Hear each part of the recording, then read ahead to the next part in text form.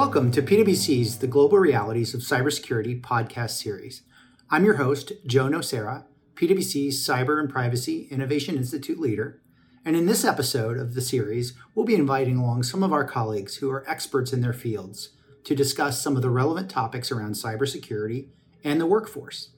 Today's conversation is centered around the new normal. In the workplace, what that means for both employers and employees. How do we keep employees productive, and how can we keep their new work environments secure? Today, I'm joined by two of my colleagues for this discussion, Emily Staff and Bhushan Sethi. Thank you very much for joining me today. And please take a minute for each of you to introduce yourselves. Hi, Joe, and hi, listeners. I'm Emily Staff. I'm a cybersecurity, privacy, and forensics partner with PwC. Been with the team for almost 20 years, and I'm based here in Denver. Hi, Joe and Emily. Delighted to be here. I co-lead our global people and organization practice, and I'm based in New York. All right. Well, thank you very much. Bhushan, let's start the first question for you. As a workforce professional, I know you've talked with many clients and helped them with their strategies, particularly in adapting to this new normal. Can you talk a little bit about what you're seeing and what do employees need so that they feel confident and supported in this new environment? Yeah, thanks, Joe. It's really interesting. It seems to change every other week right now. Right now, when I think about kind of from a US point of view, as states are reopening and people are thinking about how do I return to a physical workplace, our clients are really focused and the employees of our clients are really focused on the safety aspect. So in our latest CFO survey, over 70% of CFOs said that as they think about return to the workplace, they are leading with safety. And that's all aspects of tracing, testing, access to PPE, thinking about flexible schedules. What's really interesting is when we ask consumers how confident they're feeling about returning to workplace, only 50% are actually feeling that those safety measures are actually improving their confidence. So the real lesson learned there is for a lot of our clients, the return to the workplace is going to be slow, sure, and risk adjusted. But also the messages to employees that are focused around safety really needs to be personalized, as does that return to workplace strategy. Said differently, our clients are looking at the different worker profiles, the different constraints they have and concerns about returning to a physical workplace, and actually personalizing their strategies. And it's also, and I know we'll talk about this later, it's also a reason why a number of our clients, where they can, they're saying to people, work remote, whether it's on a permanent basis or a semi-permanent basis for the foreseeable future. Well, Bhushan, that's a great transition maybe to Emily. Emily, as you think about companies having to balance those different work modes, remote work, on-site work, some semi-permanent remote work, that's quite a bit of complexity, particularly from a cybersecurity perspective. So what are the challenges that you're seeing as a result? Thanks, Joe, and thanks, Bhushan. The need to support numerous work modes simultaneously is definitely causing additional complexity. Initially, it was a race to support everyone working remotely. We saw our clients respond to this with varied degrees of success, but the mission was clear and mainly one-directional. Support people working remotely as fast as possible and try not to sacrifice security controls. Well, here we are 15 weeks into the pandemic, and our clients have mostly figured out the remote work pathways. Now, as companies shift into this new phase of normalcy, there's a combination of work modes, including remote, in-office, and hybrid schedules, some days on, some days off, A weeks, B weeks, as well as suppliers coming back online with new infrastructure. CISOs need to support simultaneous work modes with unpredictable schedule changes and major technology cutovers. With limited ability to validate the user experience, the job just got a lot more complicated. So first, for those who had not previously invested heavily in cloud technologies, remote access, and seamless identity management, with semi-permanent and permanent remote workers, many of these investments and system changes will now need to be made on the fly to cut over from temporary to permanent solutions, and the additional networking technology controls and scalability required will undoubtedly cause headaches as those fixes become permanent.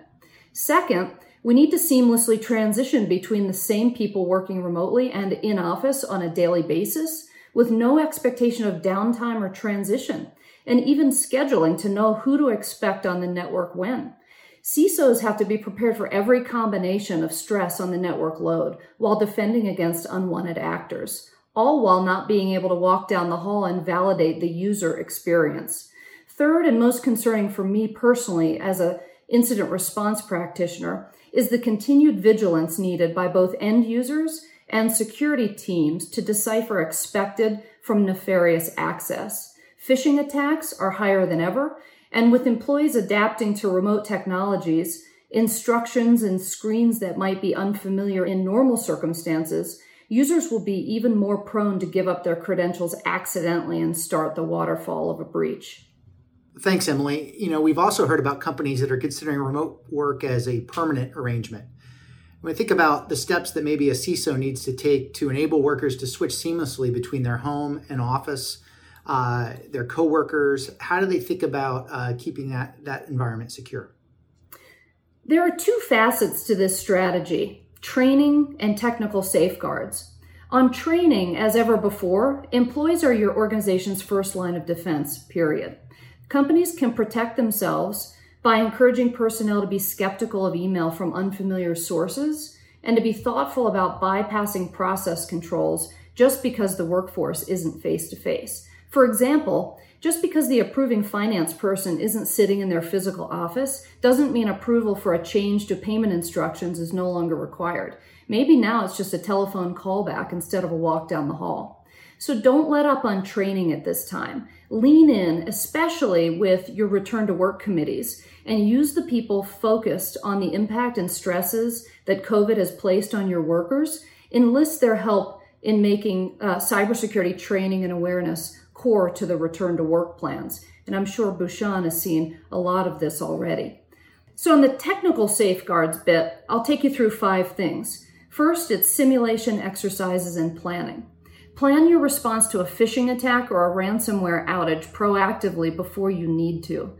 Incorporate lessons learned from previous simulations to close gaps in your response plan. Assign responsibilities and decision points for incident response, including escalations, handoffs, internal and external communications, and who has the authority to make changes to remote access controls, now that we're all leaning on invisible pathways to do our job. These are the same pathways that threat actors might exploit. Second, it's strengthen your perimeter and enhance your remote access management policies and procedures in addition to technology. So use security solutions to identify and deflect threats before attackers can penetrate your systems. Incorporate tested and proven detection and monitoring controls and limit access to sensitive data as much as possible. If you've not already done so, implement multi-factor authentication for VPN access, IP whitelisting, limits on RDP access, and added scrutiny of remote network connections. Third, it's fortify your endpoint protection and address your vulnerability backlog. So what does this mean? Protect your devices against malware. We all know that. But test your security software to make sure it works, and especially that it reaches the new 4 corners of your distributed working environment. And use it in your broader detection and monitoring program. Asset and vulnerability management is more important now than ever. Bat down that backlog. Fourth, it's about your portals. So secure your supplier portals and other externally facing applications using multi-factor and risk-based authentication, especially for applications that would allow a supplier or a criminal posing as a supplier to make any changes that could impact accounts or financial payments. Review account usage on these portals, purge those ghost and inactive accounts, and rotate those portal passwords. And then finally, it's about broadening your view of threats and risks during crisis by teaming up with fraud prevention and enterprise risk functions. So work with financial controls, fraud and customer identity teams to improve detection and monitoring and accelerate responses. For example, and tying this back to the training point, strengthen financial and treasury controls to require callbacks for emailed payment and change requests.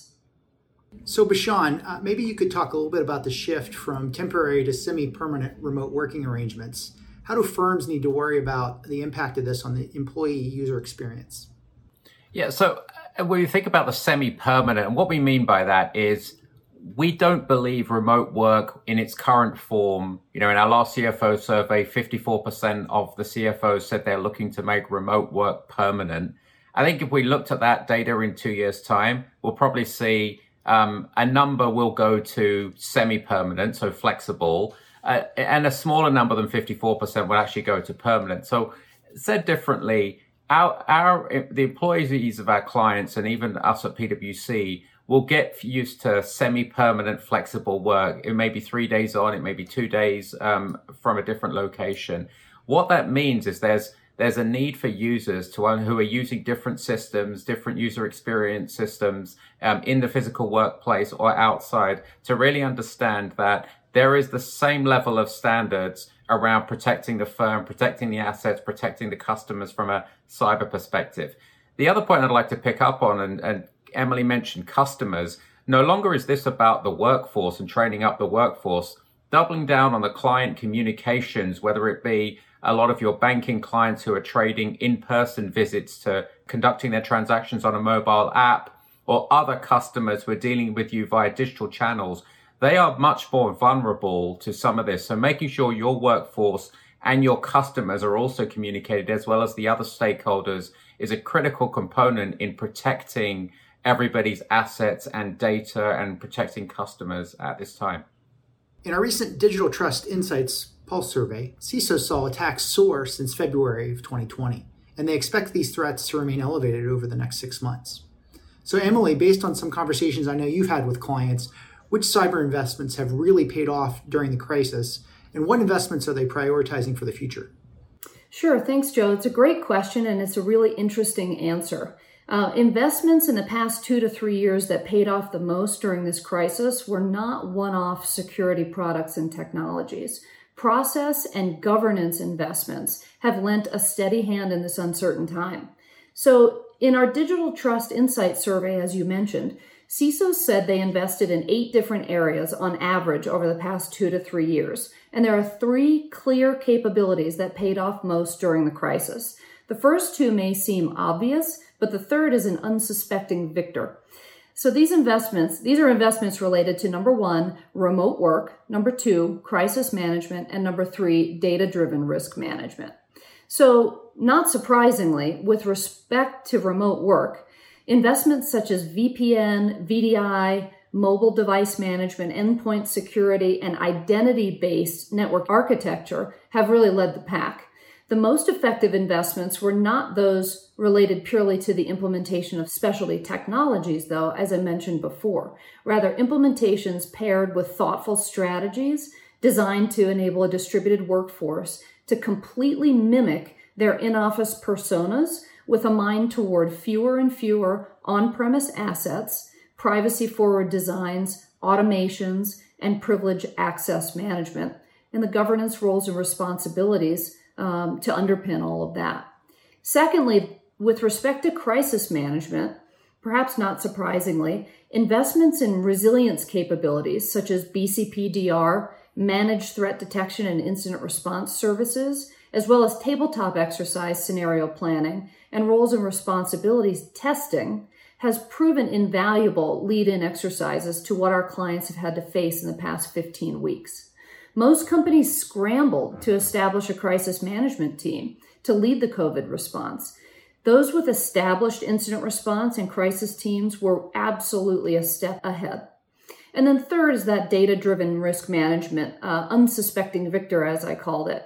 So investments such as real-time threat intelligence, data analytics, security metrics, and quantification of cyber risk have proven extremely helpful to lean on as information evolved very quickly during the crisis and demands began to emerge for how to support the needs of the distributed workforce. It's never been more important to support workforce options with metrics and facts and not anecdote and guts. So as we think forward, it's become clear that the pandemic has induced CISOs to rethink their cyber strategy investment priorities. So I want to tell you what our respondents said their top 3 investments reported going forward. Number 1, it's invest in better information governance for data-driven decision-making. Number two, it's integrating cyber risks with enterprise risk management, that notion of broadening out your risk lens to understand that cyber is just one of many enterprise risk. And number three, it's increased resilience to severe events by, again, broadening the risk lens to operational as well as technical downtime, and not the least of which, again, you're going to hear a theme between Bhushan and myself, but the user experience. Maybe just to add there, Emily, when we think about the cyber professionals that we work with at our clients, they were a critical resource before COVID, even more so now. So when we think about all of the aspects of the experience on those employees, the burnout, managing their own employee experience, and having leaders check in with them, having people cross-train others into cyber roles, accessing external talent where possible, just to really manage this critical resource. Because as you've said, our clients have really shown a lot of resilience around their protection of their security and their data and their customers' assets. But it may not be sustainable without a more deliberate focus on how do we upskill others? How do we manage the resource plans around the critical cyber professionals we have? And how do we need to check in with them to make sure that they are managing their own well-being and taking vacation and developing others and all the other elements that we've talked about previously around the workforce strategy, around that critical resource component. That's right. That's great. So, maybe Bhushan, thinking through not only the pandemic, but some of the recent social unrest, we've seen a number of business leaders start to make an effort to really lead with more empathy. Unfortunately, I know those actions haven't necessarily resonated with employees. Our recent Workforce Pulse survey said only about 1/3 of employees said that these actions were making them feel more confident in their ability to do their job. So I guess the question for you is, how can leaders do a better job in communicating and taking action? Yeah. So first of all, I think we need to acknowledge that communications and the connections to one's employer has been a strong point of kind of the pandemic response for a lot of our clients. People are feeling connected, whether it's about the transmission of the disease, whether it's about attitudes around how the firms are dealing with some of the challenges of the pandemic. And obviously the last 3 weeks here in the US and globally has shone a light on racial injustice, and there's really been a focus around leaders there. So our perspective is continue that, but make sure it's much more personalized and backed up with actions. But you're right, only 1/3 of our respondents actually said some of those messaging, some of that communication is really improving their confidence in returning to the workplace and making their jobs, making their ways of working more simpler. So leaders having to kind of continue that journey. And given the fact that we are talking about security and cyber and protecting a firm and their assets, really making sure that there's ongoing dialogue around the importance of cyber and the importance of not downloading tools that may have a nicer user experience if they're on your, or working on a home device. It's so important right now, given the vulnerabilities, given the strain on infrastructure and systems, and given a lot of challenge around bad actors out there, whether they be, state bad actors and others, that it's really important to kind of protect assets, protect users, protect information, as we're all realizing the internet is one of the most critical, essential workers we have right now in this pandemic. That's great. So Emily, maybe talk a little bit about how the interactions have changed between the CISO, the rest of the C-suite, and even the board in light of the pandemic. Absolutely. This has been a very tangible change and a sea change or a shift for our CISO community, and one that I think they're, by and large, we're absolutely ready for, and is going to be a door opener for future success as well. So our experience has been that CISOs who've been pushing for cloud investments, data minimization, identity and access management strategies, asset reduction, and managed services sound pretty much clairvoyant right now.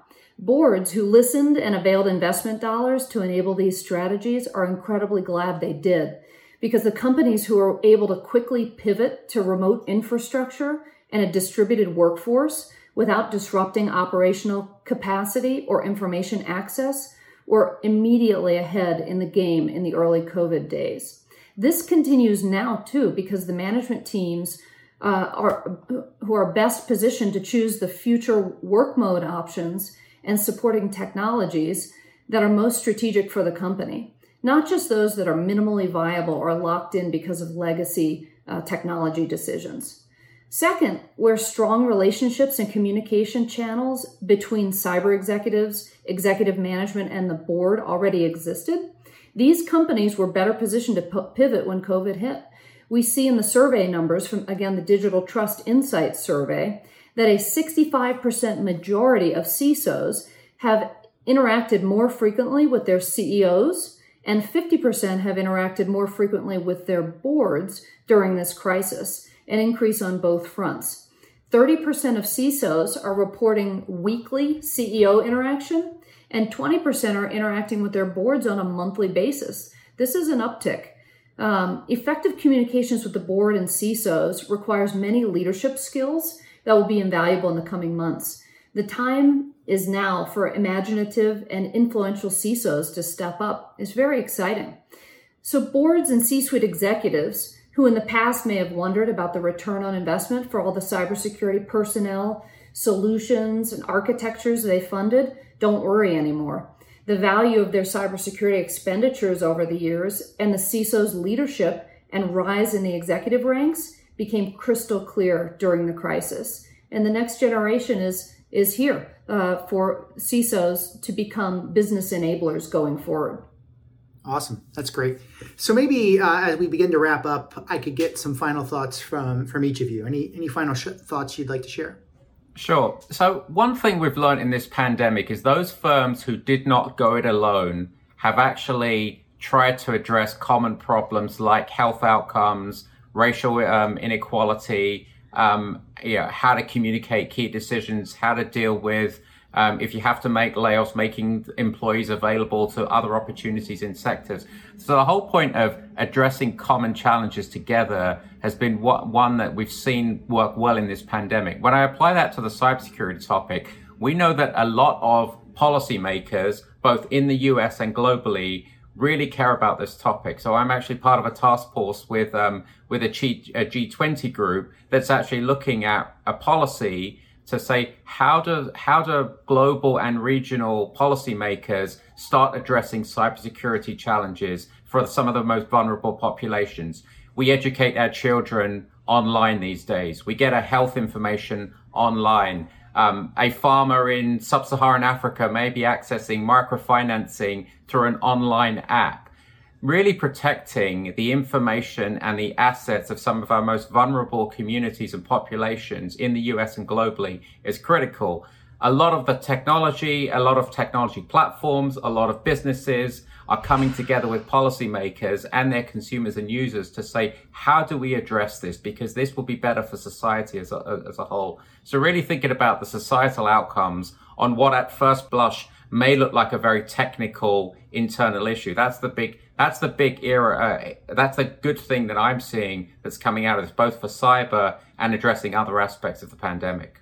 And Joe, I'll share that, personally, I've enjoyed being part of the cybersecurity evolution and call it revolution over the past 20 years. And in that time, I've really enjoyed seeing a couple of major tipping points that have changed the game for cybersecurity executives. So we've seen cybersecurity move strategically from being a back office IT function in the early 2000s to being a cross-functional business imperative from 2010 till now. The next decade will undoubtedly move the role further to the position of being a business enabler, as the next generation CISO will have a mindset shift from value protector to value creator. The best CISOs will be key to unlocking customer trust, future modes of working, and catalyzing new business ventures by using cybersecurity as a commercial and competitive advantage. The CISO of 2020 and beyond will focus service delivery on innovation, productivity, and strategic alignment with the business. And that's the lemonade we're helping our clients make from this disruptor that is known as COVID. All right. Well, thank you, Emily and Bhushan. I really appreciate you taking the time to speak with me today. I think it's been a great discussion. And just a quick reminder for those in the audience, please check out our previously recorded episodes of the Global Realities of Cybersecurity. And please stay tuned for more details about our upcoming webcasts.